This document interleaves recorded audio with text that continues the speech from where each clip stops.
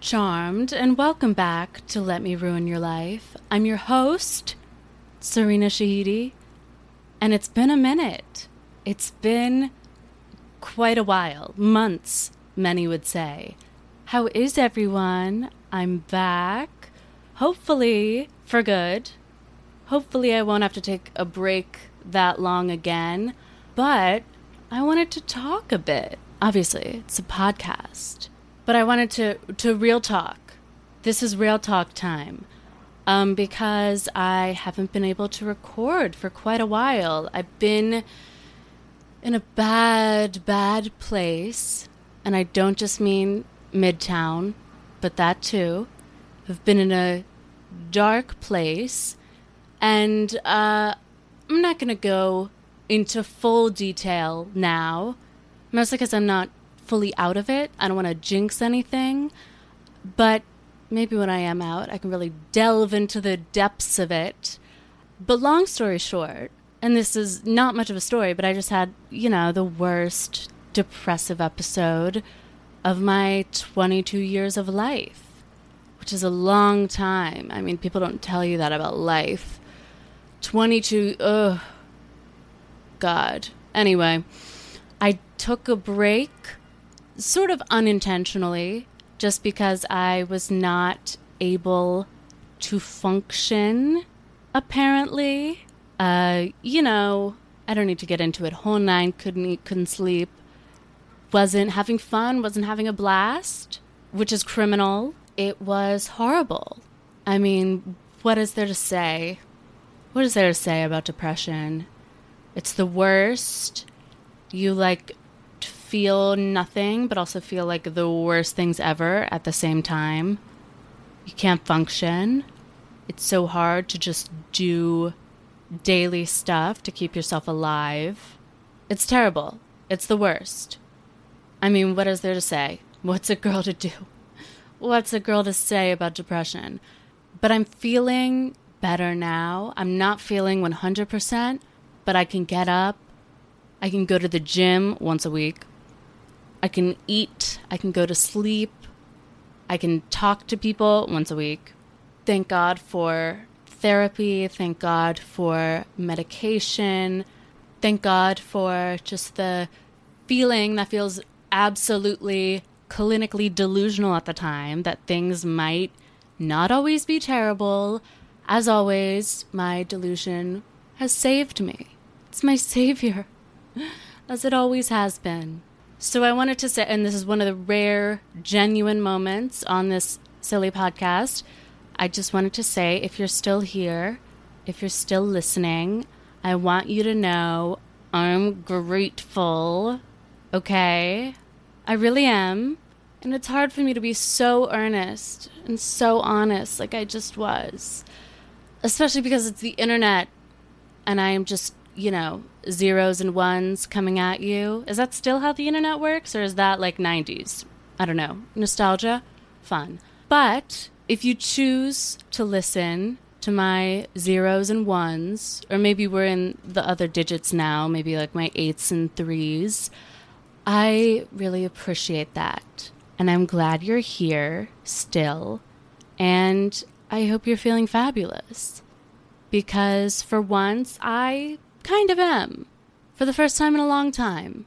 So due to the circumstances of my absence, I wanted to do a bit of a themed mental health episode. Even though I hate that phrase, mental health, doesn't that sound just so cringy? Like, ugh. I literally talk about with my therapist the fact that I think all mental health stuff is so cringy, and he's like, you've got to stop. But I'm like, I cannot think about my inner child. That just feels ridiculous. It's so embarrassing. But whatever, we'll talk about it today. Not my inner child, but some of the other stuff. I'm going to answer some questions about my thoughts on mental health. And this is a great time to remind anyone, old and new, old and or new, maybe you're a little bit of both, that I am a 22-year-old train wreck, fashion school dropout. I am not a therapist. I'm not a doctor, contrary to popular belief. This is a podcast for entertainment purposes and for silly purposes, my favorite purpose. Any truth you find in it is accidental. And frankly, it's your fault. And honestly, look within if you find any wisdom in this. But I do think that there's some value in talking about this stuff without any expertise or without any right to do so whatsoever. Because there are a lot of things that, not necessarily that I wish I knew before this little epi of mine, before this big old epi of mine, let's be real, or just things that I wish I'd heard discussed in general. Is it still a discussion if you're talking to yourself? We'll pretend it is. And obviously people talk about mental health, especially online. It's a new development. It was just invented. But a lot of that discussion is very much like, it's either motivational stuff that's like, get up and move. Don't be depressed. Go to the gym. Have you seen those videos that are like clearly meant for sad 16-year-old boys that are like, you're depressed? It's because you can't get a girlfriend. Go to the gym. Or the content is just, I'm funny because of my trauma and all that very unfunny stuff. Or my personal favorite, if you're depressed, just unfollow the hot girls you follow on Instagram and stop comparing yourself. Isn't that a great one? Isn't that a great one? As if that's like the definitive solution to anything. And also stop giving that advice. My follower count is going down, guys. It's so rude. So I asked the people on Instagram what you wanted me to talk about mental health-wise. And I got some questions. Once again, last time, this is not real advice. This is not medical advice. Unless you want it to be. These are just my silly little observations on my own experiences. This is a silly podcast. So let's get into it, shall we? Let's do this. Question number 1.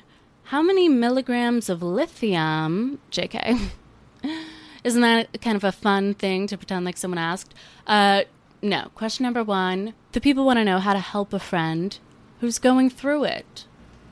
This is a great one, and I have just been that friend. And I've also been the person trying to help them, and it's hard because you feel like you have to be like Robin Williams in Good Will Hunting, which I just saw for the first time like 2 weeks ago, so obviously I'm going to reference it now. But you know that scene where he's talking to Matt Damon? Matt Damon was so cute in that movie. And he goes, it's not your fault. He just keeps saying, it's not your fault. Oh, what a scene. But you don't have to be that. He was a therapist. He was a therapist at MIT, which sounds rough. Those engineers, are you kidding me? Issues. You know, obviously you don't have to be a professional. I think there's this idea that you have to give like this big inspirational speech and inspire them to live life to the fullest. And if you're in Good Will Hunting, like go get that weird girl who like kissed Matt Damon with a mouthful of food. Do you remember that scene? Interesting choice. It was a good scene. And I think you should remind people, you know, I'm there for you. Life is worth living, even though sometimes you're like, is it? You know what I mean? But here's what really helps. Because the hardest thing when you're going through it are just all the simplest things. Your room gets messy, God knows. And I sew, so there are like pins all over my floor. It's literally hazardous. You don't like check your emails. You don't reach out to people. I haven't responded to a text in like 3 weeks, please. And when you're in the throes of madness also, everyone is telling you, get help. You know, therapy really helps. Medication really helps. And it does, but no one acknowledges how annoying that help is to get. Therapists are great. You have to shop around. You have to feel out the vibe. You have to have a kind of first date situation with them. You have to make 15-minute phone call consultations. You have to call offices and they like don't call back 80% of the time. Medication, it takes a while to find the right pill or the right cocktail. Most medications take like 6 weeks to work, if they do at all, which no one tells you. And psychiatrists, girl, good luck. Good luck. I'm at, like the best point that I've been in mental health wise in the past year. My psychiatrist just broke up with me. Literally broke up with me. Here's how it happened. And then I'll get back to this question. I had a I was about to say meeting with her. We were in the boardroom. We were going over some numbers, some balance sheets. No, we had this appointment. Regular appointment. Everything was all hunky-dory, so I thought. And then we schedule the next one. All's good. I hang up. Bye-bye. Kisses. And then I get a message on the app that I use to meet with her, because it's virtual. Ever heard of it? That's like, this psychiatrist actually doesn't have any availability. We're going to put you with a new one in the same practice. Hello? And I talked to my beautiful twink therapist about this, and he said, maybe she had some personal issues. Maybe she was let go. And that's true. But I don't think so. I mean, I'm sure that's possible. I don't think that's the case. She literally broke up with me. She dumped me, and she took the coward's way out at that. Imagine a lover did that to you. You have a call, you schedule your next date. Let's go to a jazz club. Fun. Romantic. And then you hang up and you see a text. It's over. Let me set you up with my friend. His name is Ryan. That would be rude. That would be very rude. And this is what psychiatrists do. I mean, with all respect to doctors, believe science, believe doctors. But psychiatrists, being doctors, is sort of a gray area. You don't realize that until you go see one, and then it's like, ooh, I don't know if you went to med school. I really don't know if that's true. That doesn't feel right to me.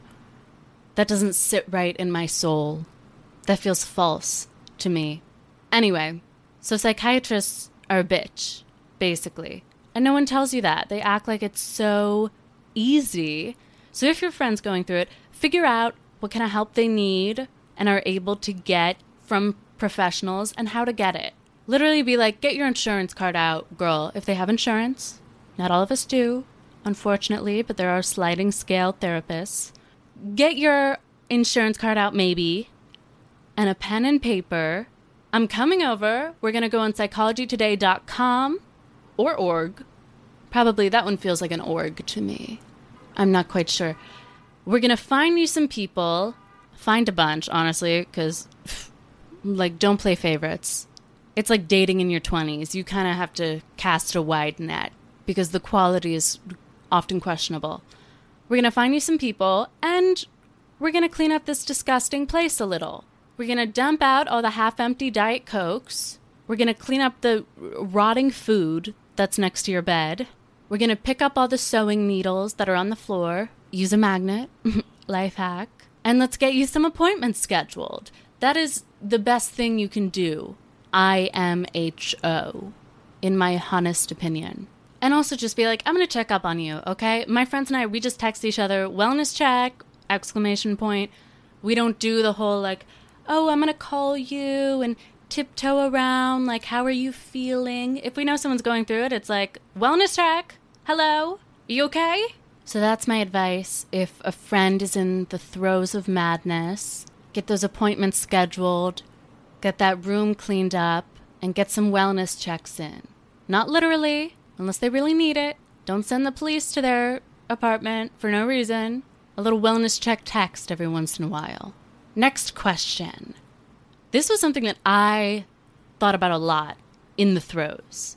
Do you ever go through a phase of not wanting to get better, like it just felt safer to be miserable? And then a different person asked, in that same vein, how to recognize that depression isn't a safe space. And here's the conclusion I came to. First of all, I think when you're in the middle of it, this seems like more of a problem than it actually is. And let me tell you why. Because I think with depression in particular, the fucked up thing about it is it just takes away your ability to fight it. I saw this awful Joe Rogan Experience clip. It was on my TikTok For You page. Sometimes that algorithm gets you questionable stuff. Don't come for me. Come for the algorithm. But I did watch this clip because I was like, let me see what this is all about. It was Joe Rogan and another guy, and they were talking about depression, and they both said they'd never experienced it. And one of them was like, I actually think I would like it. Because I like a challenge. I like a little bit of a struggle. To me, it would be a motivator. Girl, wow. I mean, it's not a challenge in that sense. It's not like a hottie you have to chase. It's not a 1,000-piece puzzle. It's a sickness that literally takes away your ability to be motivated to do stuff to help it, which is sick of it. Sick and twisted. So the first thing I would say, don't beat yourself up about your lack of motivation. Because it's not a sign that you don't want to get better. It's a symptom, baby. It's in the DSM-5, baby girl. It's out there. I swear, and it'll get you. It really will. So if you feel like you don't want to get better or you don't want to do the things that could help you, that's just a part of the journey. And I don't think that makes you someone who's like obsessed with depression or like, I love being miserable. I think it's just part of it. But I will also say there is something to the saying about the devil you know being better than the devil you don't. Because it is easier to stay in bed and be miserable than to go out and be miserable in a different way. And like, I'm not trying to say stay in bed all day because the outside world is terrible. But if you're leaving your bed to go to like a club, and I mean like a club, I prefer the devil I know. I prefer to stay inside rather than go to somewhere nowhere or elsewhere over there, whatever it's called. So I understand the emotion behind it that like goes beyond the actual symptom, but also you don't have to have this one of those big realizations in a movie that precedes, is that the word, precedes the montage. You don't have to be like, oh my God, I want to get better. I'm going to go run on a treadmill really fast and stay up all night cleaning my room. That would be such a blast. With Sarah Bareilles' Brave playing in the background, yes, please. Don't mind if I do. And here's a concept I really like. I feel I'm going all over the place here. I'm jumping here and there. I'm arguing with myself. I love the concept of an upward spiral. And to talk about this, I do have to admit that I read a self-help book. I told you this was real talk. We're being vulnerable. We're admitting our mistakes, our flaws, our little quirks, our sick little quirks. Yes, I was at a low enough point to read a self-help book. It happens to the best of us. I've had days that made me believe in crystals and go out and buy them. You know what? That happens. It really does. But the idea behind the book is it's spiraling in reverse. Because how do you get to a bad place? I mean, a bunch of different ways.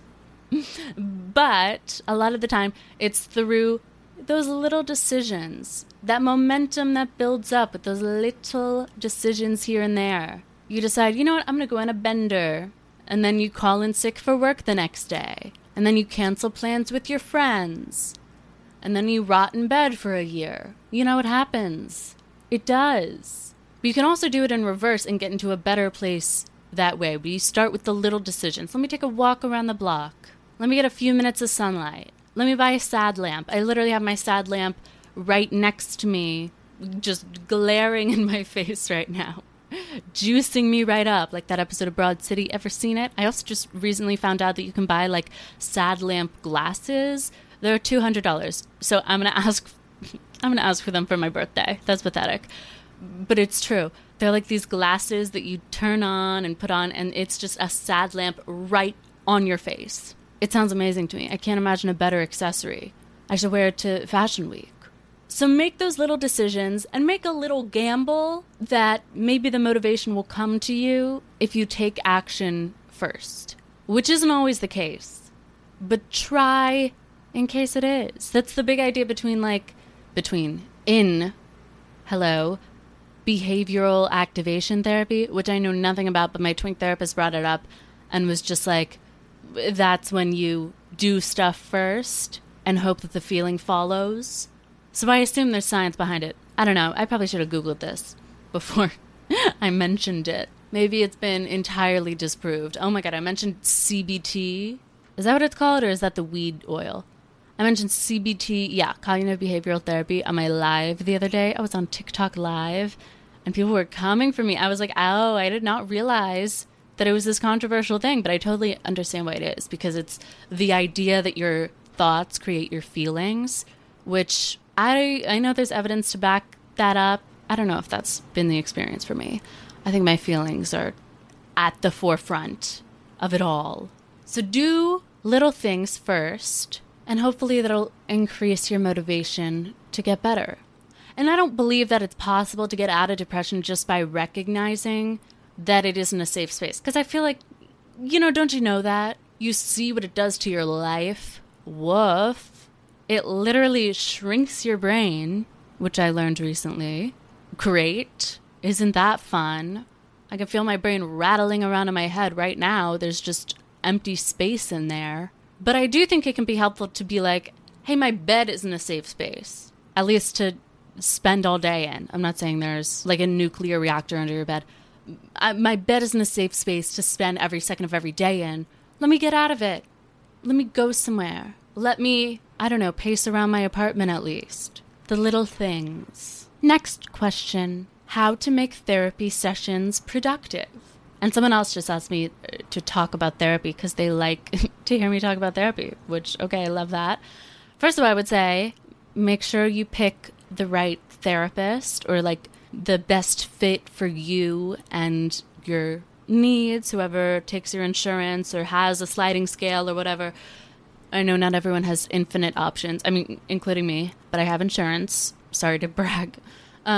Shop around a little bit. Finding a therapist is like finding a boyfriend in New York City. They're all expecting you to shop around a little bit. They're all expecting you to dabble here and there. That's just the norm. And figure out what's important to you in a therapist when you're doing that. Because I know for me, I need someone who's cool with like joking around. I need someone who, if I make a joke, won't every time be like, let's break that down. Let's break that down, shall we? And I don't want anyone who makes me cringe. Like, I don't know why that's such a big thing for me, but like, I just can't look at myself in the mirror and tell myself I'm strong. Like, it's just ridiculous to me. I don't know what to do with that. And for me, that just isn't helpful. I don't want to be told to say affirmations, but maybe you do. So find someone like that. No shame. When you find a therapist, what I do, I take notes during the week. And ever since I got an iPad and became a new person, I've been tracking my moods, which helps a lot. I write down like how I'm feeling morning, afternoon, evening, and if anything caused it, which normally nothing. It's just how I'm feeling. And then if there's anything like, ooh, I ate a sandwich and I'm intolerant to gluten, or like my meds got changed, whatever. Any other factors that you think might be important or might be influencing the way that you feel. And I know the way I track moods is pretty intense. Like 3 times a day is a lot, but my moods are very intense. They're very all-encompassing. And I don't want to depend just on how I'm feeling that specific therapy session, because that's probably not indicative of the way I felt throughout the week. Like I might feel amazing then, and I have had just the most horrific week. But I always convince myself that whatever feeling I'm feeling in the moment is like how I have always been and how I will always be. Like if I'm just so hopeless depressed, I'm like, this has been my entire life. I've never had a moment of happiness. I've never giggled at a joke before in my life. But then if I'm feeling great, I'm like, I've never had an issue. Why would I have ever had a problem? That doesn't sound like me. That's just not the kind of girl I am. That's not my style. So I track my moods like crazy, but you don't have to. Also, I hate to say it, but bring to therapy, maybe not at first, but eventually bring like the topics and the thoughts that kind of scare you the most. Not like snakes or whatever you're afraid of. For me, it's throwing up. I have such a phobia. I don't know why I'm sharing that. But bring the stuff that's like, is there no hope for me? The stuff that like, as soon as you think it, you're like, stop, shut up. Talk about that. Because as soon as you talk about it out loud, especially if you've never spoken about it before, it kind of reduces the power. Like, I talked to my therapist recently. I was like, I have done hardly anything in the past year because I've been so depressed. I feel like it's over for me. Like, I feel like I'm never going to have a career. I'm just going to have to get married and move to Connecticut, and I'm just done. And I hadn't said that out loud at all. I had kind of joked about it with friends, but the second I heard myself say it, I was like, first of all, that's not that bad of a thought. Maybe I'd thrive in Connecticut, whatever. If that's worst case, so be it. And also, it just, I don't know, it feels better to say it out loud. And to sometimes realize, like, that's not true. That actually sounds ridiculous coming out of my mouth, even though it makes perfect sense in my head. Bring that stuff. And I mean, in therapy, I talk about, like, dating. I talk about pop culture. I'm like, oh my God, can you believe this drama with my friends? Let me read you the text. It's not all deep, dark secrets, because that just wouldn't be true to me. That just isn't what I think about all day, every day. But I do bring in the heavier, scarier stuff sometimes. Because why pay a professional who's literally sworn to secrecy, cannot tell anyone anything, like, unless you're in danger, if you're only going to talk about things that you're comfortable talking about? Like, call a friend at that point. Talk about scary stuff with your therapist. It helps, I promise. Another thing, last thing, and this is something I learned recently, that at first I was like, this is the worst news I've ever received, even though it was like a true thing. I was like, this realization is the worst thing that's ever happened to me. I learned recently that emotional work, or whatever you want to call it, sifting through all your stupid little feelings, is about accepting those feelings and bringing them to light more than it's about solving them. And this is so sick and twisted and so annoying. Because especially when you're going through it, you just like want it to end. I just want a solution. I want to problem solve. Let's brainstorm, baby. But for me, spending so much time coming up with solutions or coming up with like, maybe this is at the root of it. And I'll talk about this a little bit more. Maybe like I'm not getting enough vitamin D and like that's the thing. And if I just go outside more and get more sunlight, like that'll fix everything. For me, that was just another form of avoidance. And if you're like me, avoidance is your thing. Avoidance is my vice somehow. Like I just disappear into my room. I don't talk to anyone. I don't do anything. Why do you think I just disappear when I'm in the throes of madness instead of going on the internet and just being crazy? I mean, sometimes I do that. But most of the time, I just avoid everything. So don't focus too much on problem solving, even though that's all you're going to want to do. And when you don't focus on that, your problems get solved or get better. I guess things don't really get solved. But that is kind of the quote-unquote alleged solution. Next question. And I have so much to say about this. You have no idea. Okay. Someone wants to know my thoughts on self-help. Now let me start off with a tangent. Let me start off with something tangentially related. Because I've been thinking about this a lot lately. And how indicative of our cultural values is it that right now self-help and self-care are all the rage? Isn't that such a modern American thing to just want to do it all ourselves and believe that nobody should be taking care of anyone else in any capacity? We need other people. We do. It's annoying once again. I wish we didn't. But we should be helping each other. And no book or mental health tip or Canva infographic can replace the help of other people. Tragically. Someone else asked if this episode has like changed any fundamental beliefs I've held, and I think that's the biggest thing, is that you need other people and you can't do it all alone. But you can still be yourself and like exist in your own space and get help from other people. And the dominant cultural idea right now, I saw a TikTok of a girl crying because she has no friends, right? Valid. We've all been there at different stages of our lives, probably. I mean, God knows I have. It's tough. That's a rough thing. And a comment was like, girl, good for you. Friends are evil. What? What? And of course, some people are evil. We know this. We're aware. But that doesn't mean you don't need other people. Some foods are poison. That doesn't mean you don't need to eat. And I think we assign value to like being independent, not relying on anyone else. I just need my books and my fitness plan and my meal plan. And it's just me against the world. Why? There's no value in that. There's no award you're going to get at the end of your life. Congratulations. You didn't accept help from other people. I would also say, if you treat other people that way and don't help anyone else, that's probably actively a bad thing, morally, ethically.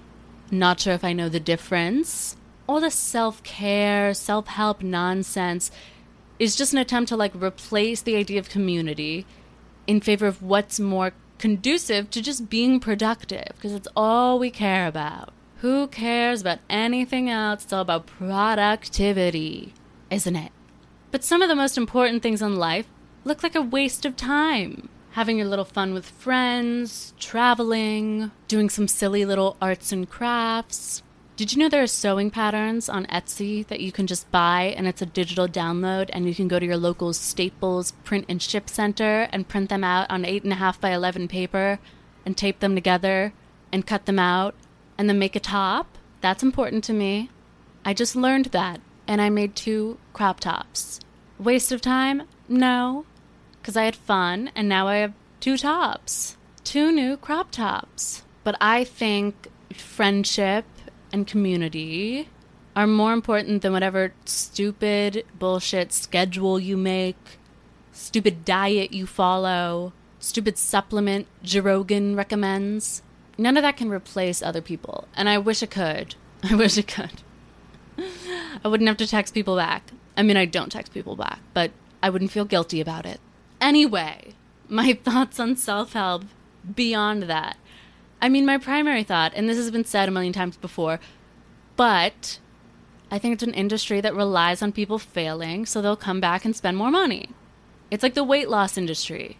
It doesn't benefit from actually helping people develop like good, healthy habits or a good relationship with food, because then it wouldn't have to exist anymore. If self-help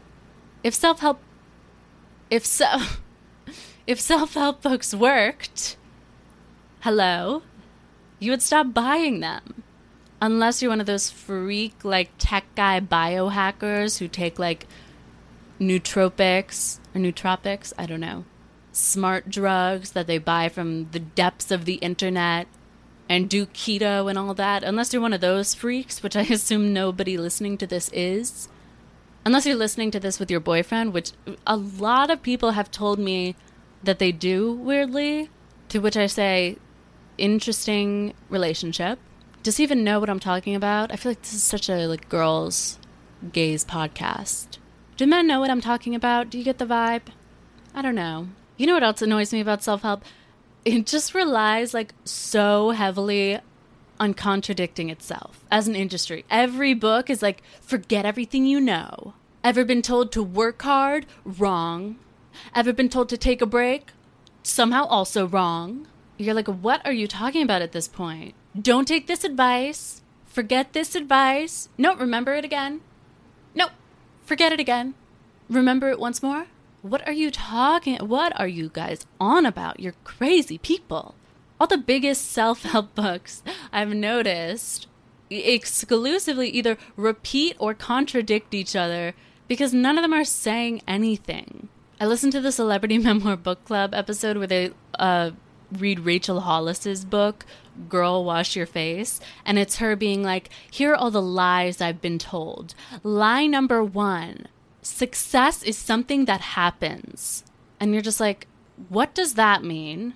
And also, what do you mean? I don't even know what you're arguing or what you're refuting, for that matter. Nobody has said that to me. What is going on this day? It's ridiculous. Nobody's saying anything real. And I had a conversation with my twink therapist. He's getting so many shout outs. He's getting so much clout. I had a conversation with him about like the amount of mental health advice that's available in this day and age. Because I was just like, you know, I'm like Googling everything. I'm adding Reddit behind it. You know how it is.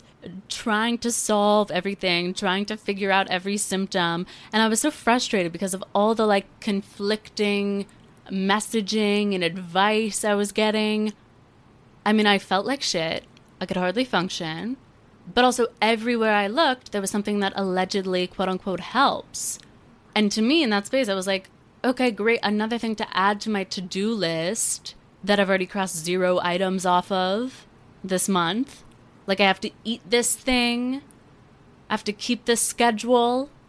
I have to do this workout. I have to do this type of journaling. It's so overwhelming. And the amount of information in books or on the internet can obviously be a great thing. Shout out to NASA. I don't know why them.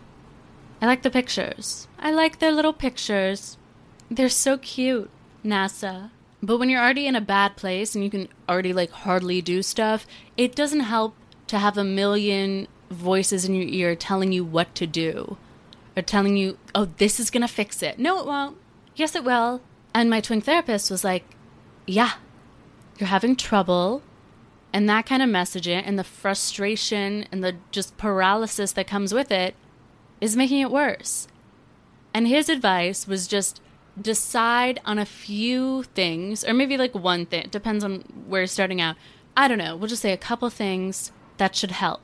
And I'll add not things from a self-help book, not from your gluten-free mother, who I love, but I don't think grains are my problem personally. Not from some like niche supplements subreddit. Stuff like exercise, socializing, sunlight, eating meals, to whatever ability, you can muster. Maybe exercise is just pacing around. Maybe socializing is just texting a friend. But stuff like that is what really helps. And all this like convoluted self-help advice is that way on purpose. Because if they just told you, like, hang out with people and leave your apartment, they wouldn't sell any copies. It has to be Rachel Hollis being like, lie, you should leave your apartment, which is my internal monologue.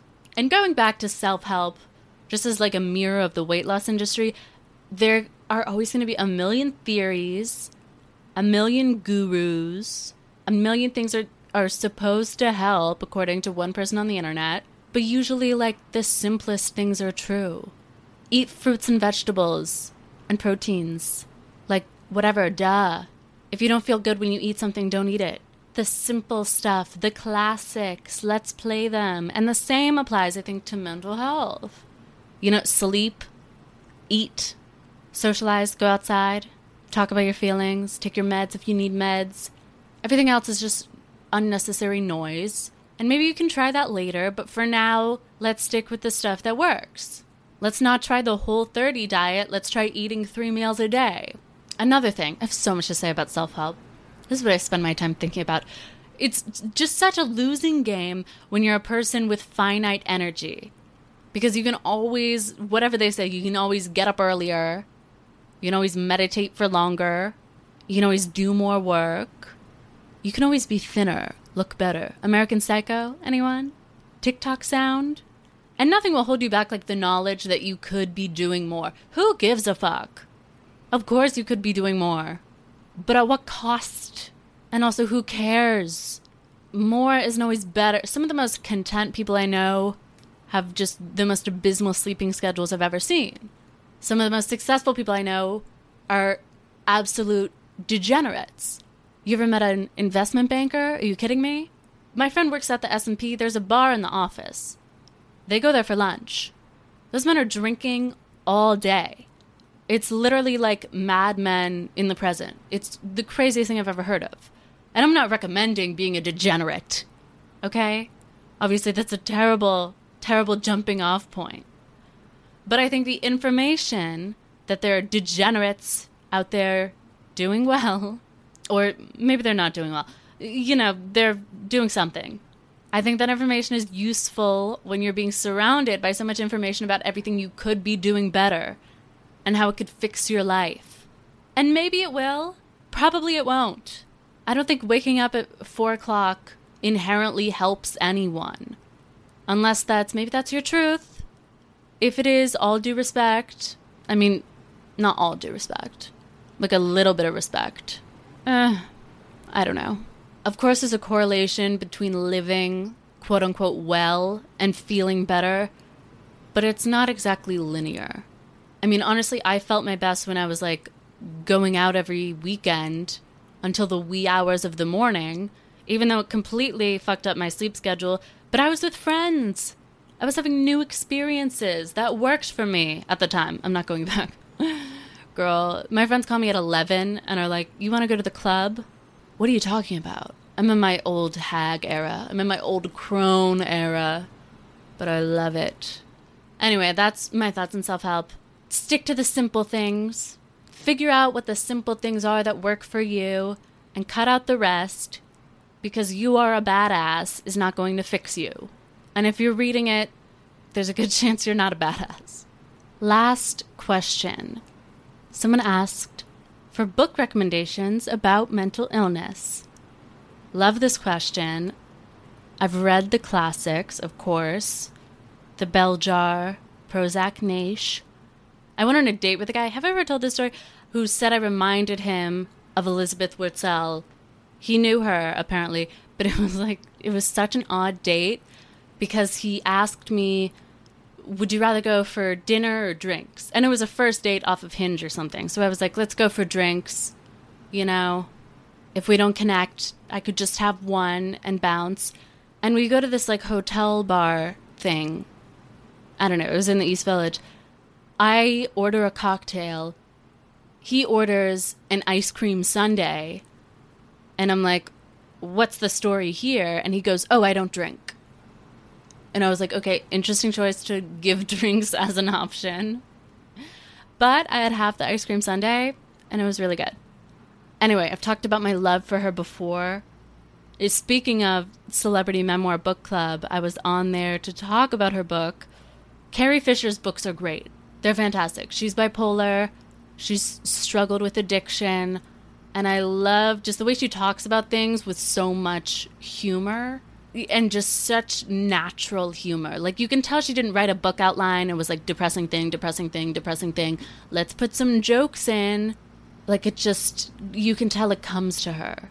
And one of the things that I loved that she talked about was just talking about how her emotions are like weather and they're just completely independent of outside circumstances. Because for me, that really resonated. Everyone always talks about, you know, oh, when this happens, when you have a breakup, whatever. But my emotions do not line up linearly, linearociously with what's happening in my life. So if you want something funny but also dark, I'd say start out with either Postcards from the Edge or Wishful Drinking. Both great books. Everything she wrote is fantastic. At one point in this epi, I got really into reading accounts of depression just to remind myself, like, you know, I'm not the only one to go through it, which I knew, but I'm also like, I'm so special, though. I'm so special. Nobody in the course of human history has ever felt this bad because I'm just the most special girl on earth. So I wanted to snap out of that little delusion. Darkness Visible by William Styron. Anyway, it's a memoir about depression. It's only like 80 pages. It's very poetic. It's very dark. And what I like about it, it talks a lot about the sort of symptoms of depression that aren't really talked about a ton. Because when we talk about mental illness, we kind of just talk about the symptoms that are used to diagnose it in a clinical setting. We don't really talk about just the other stuff that happens that's associated with it that isn't used to diagnose it. Like, there are other elements that he talks about, the inability to describe the feeling or think about anything else, the physical pain. Like, it literally causes you physical pain. Let me tell you right now, I had horrible back pain this past year. I was so desperate, I went to a chiropractor, like some sort of freak loser. I went to a chiropractor, and of course he was like, everything is wrong with you. He was like, your discs are fucked up, first of all. Your spine is bending in the wrong places. And your feet are flat. On top of all that, he told me my feet are flat, which is rude. And so I did that whole thing for a few months. Nothing was helping. And then I finally went to an actual back doctor who had like a certificate and like went to school and all that. And she looked at my x-rays and was like, yeah, everything's perfect. Everything's fine. Like, I can refer you to a physical therapist, but based on your x-rays, nothing is wrong at all. And that's when I was like, oh, this is literally in my head. Like, my head is causing this. I swear to God, as soon as I realized that, 85% of the pain went away. How crazy is that? Is that what The Body Keeps the Score is about? Because I haven't read that. But I didn't realize, I knew that like mental stuff could cause physical pain, but I didn't realize that so much of it could go away if you just notice that that's what's happening. And now I don't have excruciating back pain at 22. Anyway, next book, The Noonday Demon, An Atlas of Depression by Andrew Solomon. Is that how you pronounce it? I'm terrible with these last names. They're like 6 letters long, and I can't do it. Anyway, it's part memoir, part nonfiction, and it's truly just a tour, like a thorough tour of depression. His personal experience, biologically, politically, culturally, like it's just so thorough. And what I love about it is he just captures the melodrama of depression so well. I had to write this down when I heard it. I was listening to the audiobook and I had to write down the quote because there was a time in his depression where his friends told them they were having dinner with another friend and he wasn't invited. And he wrote he felt, and I quote, stricken to the core as if I had been told about a murder plot. I mean, if that doesn't convince you to read it, if you haven't already, I don't know what will. Actually, he did a TED Talk that was also great about depression, so maybe that'll be the thing. I think it's called, like, The Secret We Share. Last book, and I'm going to do something I've never done that I alluded to earlier, and I hope that I will never do again. Fingies crossed. Literally, God forbid. I'm going to recommend a self-help book. These are the lows that I got to. I was in a low enough space to read a self-help book. I know. I told my therapist recently, I had a day that was so bad that and I've never done this before, I started listening to sermons. No joke. And I'm not that girl. I'm not a religious girl. And these were like probably mega church pastors who were doing this. Is pastor even the word? I wouldn't even know. But I was just in such a bad mood that I just needed someone in my ears being like, God's got you. I'm like, oh, thank God someone's got me. Literally, thank God. Even my therapist was like, that does not sound like you. He was shocked. His jaw dropped. And you know that therapists don't have those reactions often. But, you know what? If you need something, you need it. If you have to listen to a megachurch preacher, oh, that's what they're called. I don't know why that just came out of my mouth, even though I didn't know the word for it a minute ago. If you have to listen to a megachurch preacher so you don't end it all, go ahead. If it's that or the ledge, so be it. Don't donate to a megachurch. Probably don't agree with their thoughts on most things.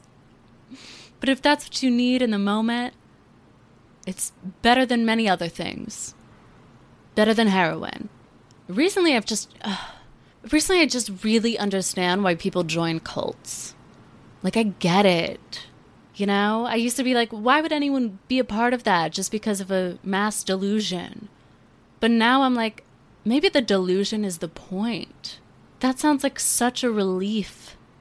Maybe a dash of delusion sounds a little delicious right now.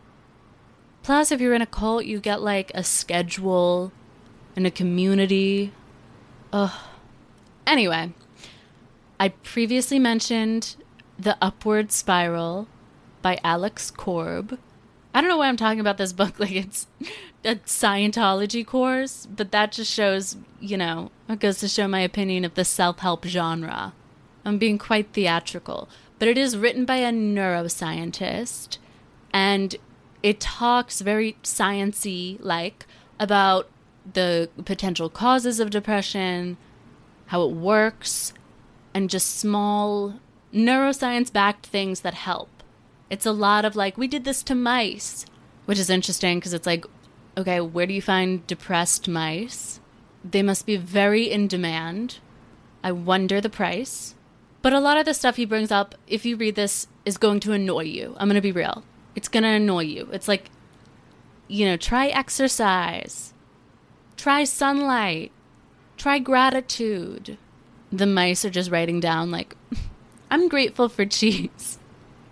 Terrible joke. Awful, awful joke. That was actually fucked up of me to say. I will say, it's different from other books that are similar because it is like science-backed and not just going to throw a bunch of stuff at you that makes no sense. But what I really like, and that I think is a concept that's like probably more useful to understand than like reading the entire book would be, what I like is the idea of the upward spiral. And just like it's based on the idea that these little life changes have big potentially effects. I'm being so defensive about reading a self-help book, but I'm talking to myself. Like I'm mad at myself. Anyway, I like that idea because then the stuff becomes suggestions and little things here and there and not just this massive to-do list. Like the idea is starting small and building up. So if you just believe that idea, honestly, you kind of don't need to read the book, TBH. But if you do, go into it with an open mind, because I know for me, it's so easy to be like, well, I'm special, and this is just who I am, and none of these things are going to work for me because the people they did work for aren't nearly as uniquely tortured as I am. I'm just the most special, depressed girl on this planet. That's just who I am. And maybe I am. But I try to give things a shot where I can. Give it a shot however you can. Because it's so easy to learn about like, okay, exercise is important. I get it. There are studies. But I can't get out of bed. So this is useless to me. Girl, flop around. Flop around in your bed like a dead fish. Pace around your room. That's level 2. Take a walk around the block. If you can manage it. I understand if that's too much. I get it, queen. Leaving your apartment? Woof. Anyway, that's all I have to say. I'll be back with non-mental health content soon. Thank you all for being here. I appreciate it. And remember that not everything is terrible, even though, like, probably most of it is. Ugh, I should be a motivational speaker. Okay. Kisses. See you next time. Bye, Gorge.